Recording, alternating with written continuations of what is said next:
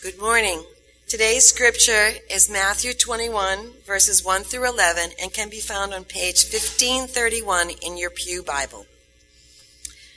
Lord, may the words that are read today be written in our hearts and minds for you. Amen. As they approached Jerusalem and came to Bethphage on the Mount of Olives, Jesus sent 2 disciples, saying to them, "Go to the village ahead of you, and at once you will find a donkey tied there with her colt by her. Untie them and bring them to me. If anyone says anything to you, tell them that the Lord needs them, and he will send them right away." This took place to fulfill what was spoken through the prophet. "Say to the daughter of Zion, see, your king comes to you, gentle and riding on a donkey, on a colt, the foal of a donkey." The disciples went and did as Jesus had instructed them. They brought the donkey and the colt, placed their cloaks on them, and Jesus sat on them. A very large crowd spread their cloaks on the road, while others cut branches from the trees and spread them on the road. The crowds that went ahead of him and those that followed shouted, "Hosanna to the Son of David! Blessed is he who comes in the name of the Lord! Hosanna in the highest!" When Jesus entered Jerusalem, the whole city was stirred and asked, "Who is this?" The crowds answered, "This is Jesus, the prophet from Nazareth in Galilee."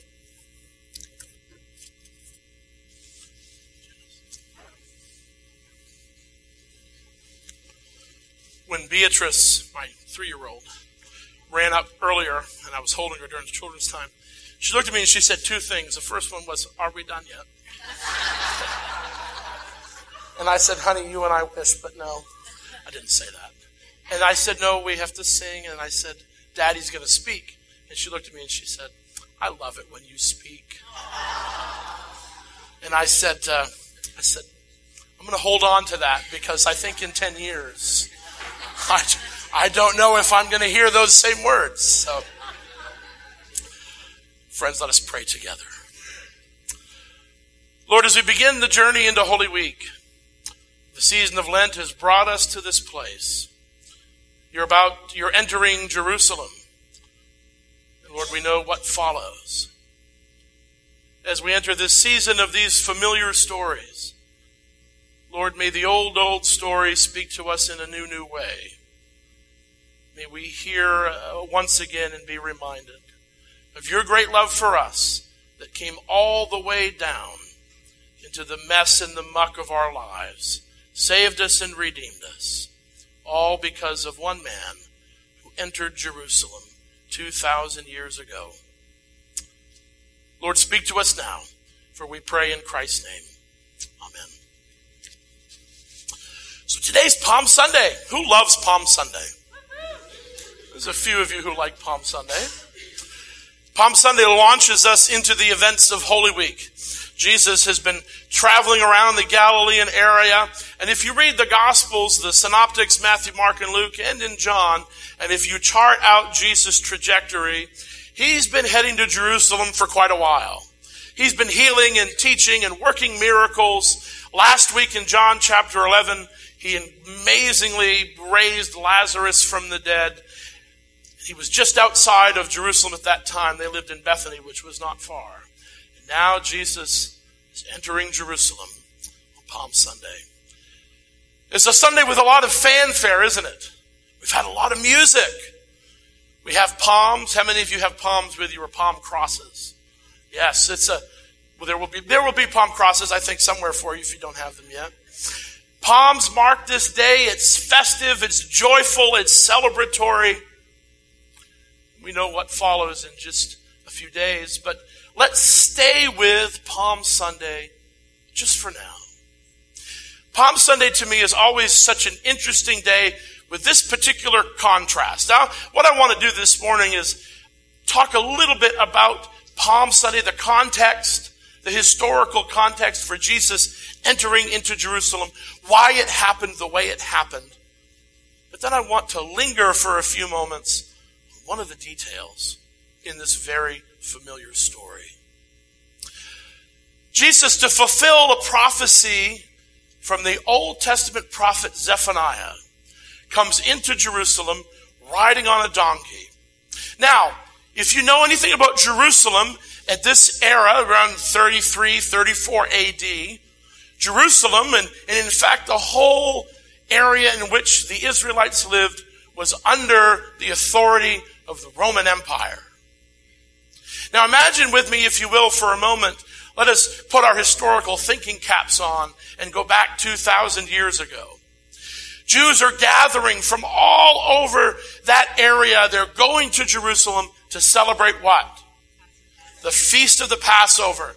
They go up to Jerusalem, literally up, because Jerusalem was pretty far above sea level. You would journey up to Jerusalem. They arrived there, and there were tens and tens of thousands of Jews who'd come from around Jerusalem to celebrate the Passover. Well, we know from historical records that Rome would do something at the celebration of the Passover. If you can imagine having tens of thousands of people who are oppressed by a tyrannical government, all congregating in one of their holy places on a high holy day, you can imagine Rome might be a little concerned. Might be a time for an insurrection for those people to take up arms and attempt to overthrow the government. After all, they would have the numbers. And so Rome would make a military presence. They would come into the city on war steeds with swords and spears and all sorts of weapons of war. They would bring all their military might in as a show of power to attempt to put down, to head off any notion of a rebellion. There were two gates that led into Jerusalem. In one gate comes the Roman army. In another gate comes Jesus, riding a donkey. Children running in and out of the disciples' feet, waving palm branches. People saying Hosanna, which means save now, save us now.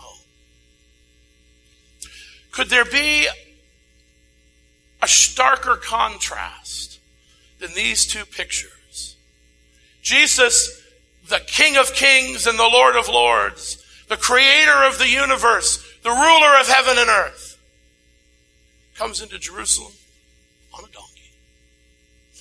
And in another part of the city comes in Rome with all of its military might.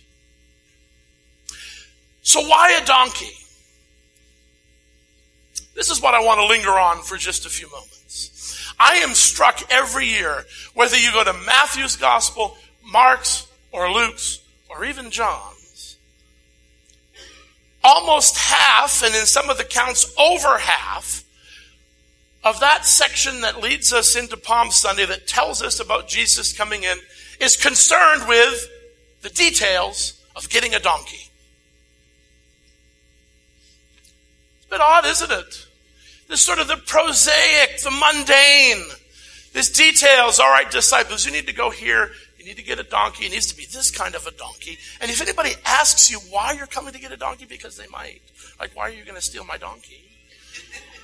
Then this is what you say, that the Lord needs it. And these are the preparations that you have to make for the donkey. And you're going to put this on the donkey, and then Jesus is going to ride on it. What in the world? All this detail about procuring a donkey for Jesus.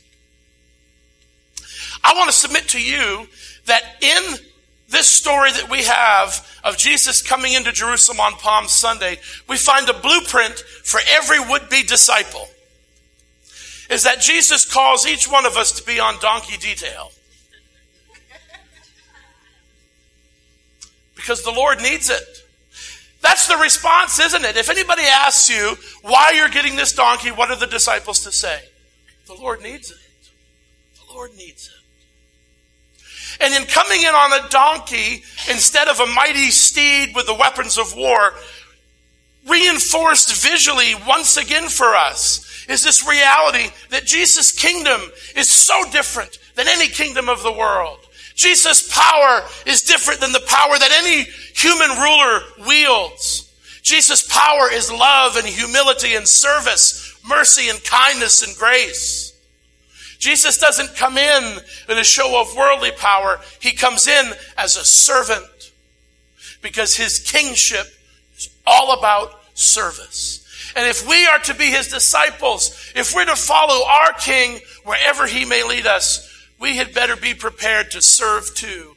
And sometimes that means being on donkey detail. Oh, you know what I mean. Maybe not all of us are called to stand up in front of people and preach, but every one of us can pick up a phone when we know somebody's sick. You might not be called to go travel to another country and preach the gospel, but you can go to poor housing and help kids with their math homework. Oh, you might not be called to do what in the eyes of the world are huge, great, and mighty things. But every seemingly small act done in the name of Jesus and for his sake is something mighty in the kingdom of God. To be a disciple, friends, means to be on donkey detail. To do the small things, to do the seemingly insignificant things. But here's the rub.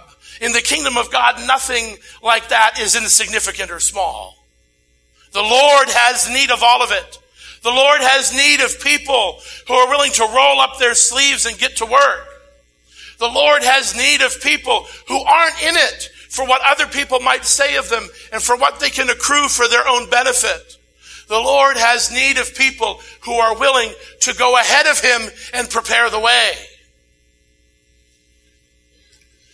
Palm Sunday, friends, in all of its beauty, as we celebrate the King, for we know who he is, we also cry, Hosanna, save us now.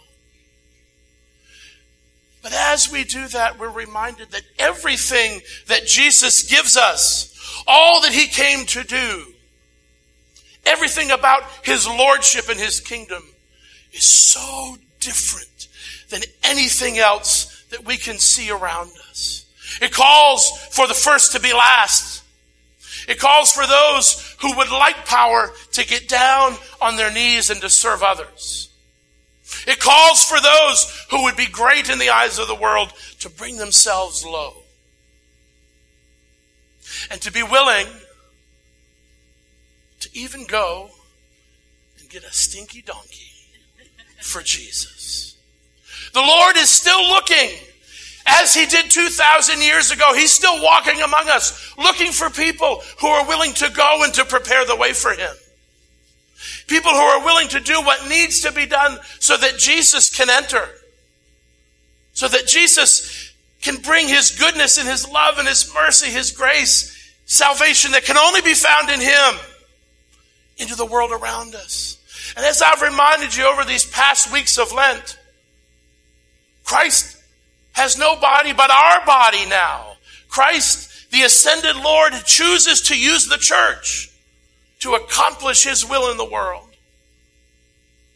And he's still looking for people to whom he can say, go get that thing that I need so that I can enter, so that I can come in. In the kingdom of God, there are no insignificant players. All of us have a role. All of us have a task. All of us have a job. Nothing is prosaic and mundane, not even getting a donkey for the Lord. So friends, this Palm Sunday, let each of us make a commitment to do what needs to be done to prepare the way for the King.